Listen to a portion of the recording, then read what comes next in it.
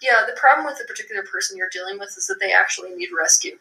And what I mean by that is that this is why so often for people who are in that type of a powerless suicidal position, the best thing for them to do is to get into a romantic relationship.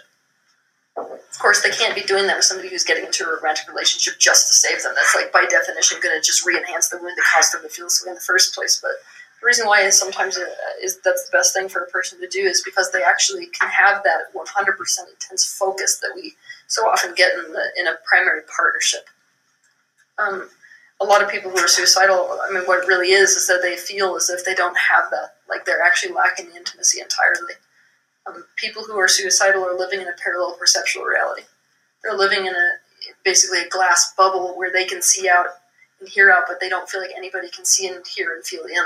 And that's enhanced, actually, anytime we approach somebody who's suicidal with an attitude of, let me tell you how your life is wonderful. Like, if you say, look, there's so much to look forward to, and I love you, they're like, you don't freaking see me.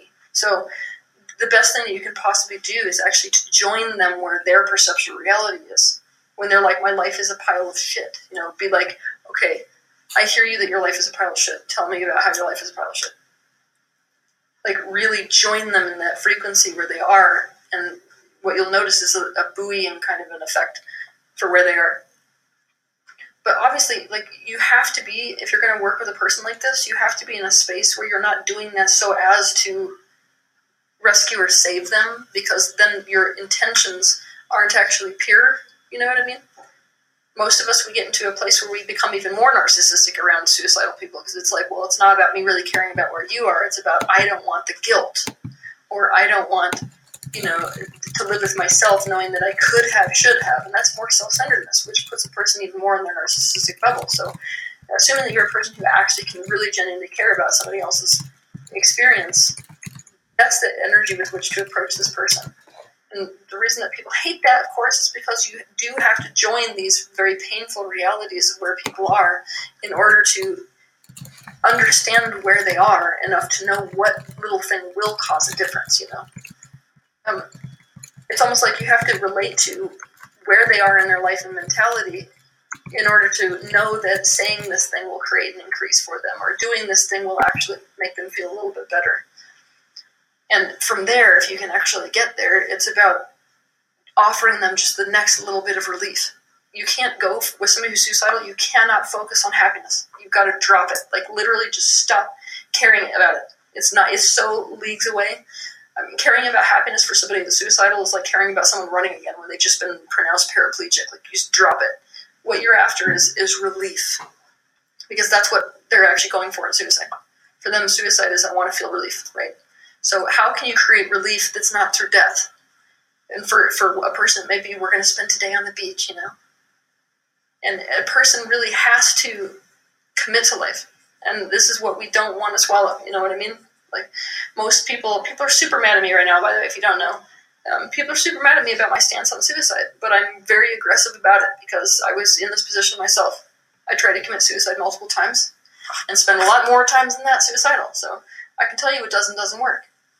And the reality is you can't commit to life for someone. A person's life belongs to them, whether we want to admit to it or not. So if a person wants to kill themselves, there's nothing you can do about it. What we can do is try to inspire that commitment in some way. But it's very hard, obviously, to commit to something that sucks.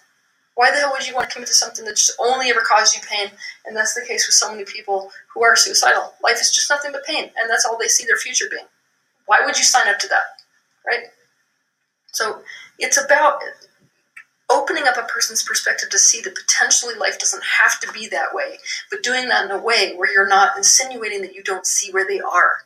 Because so often we're like, it could be great till like you just don't see me. You know what I mean? Which is why I'm saying that's the first step of getting really deep into where they are right now is such a critical step for knowing what you could say or do that creates that little tiny opening of relief. Turn this person, if they're open to it, turn this person onto the videos that I do around suicide. Get them around people who were also suicidal, because I can tell you that those of us who were suicidal are going to have a totally different approach. And, I would even dare say, like, one of the best things for you to do is get in touch with the part of you that's suicidal. If you're a match to a person externally who's suicidal, there is a part of you that's suicidal. It's no different than the principle I've been teaching the whole time that we've been talking. If you have this issue with this person who's a Trump supporter and they're in your reality, you've got an internal Trump supporter, in whatever expression that is. So find the part of you that is suicidal. And when you actually access that, it'll be easier to relate to that person's state of mind. And when it's easier to relate to that person's state of mind, it's easier to say things and do things that actually create a shift within that person. And you're not doing it for some crap reason, It'll also increase your intentions relative to that person.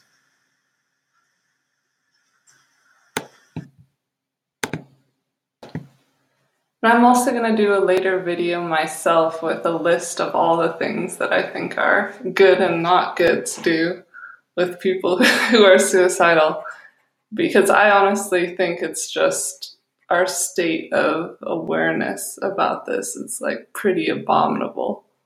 Like the two things that people do with suicidal, three things I would say, I guess I'll have to outline this and go into, but people run, they fight the suicidal person argumentatively, and they also look down pitifully at the suicidal person as if they are, as if their life isn't their own, in the sort of the way that Teal said. But yeah, I'm going to do my own episode on this.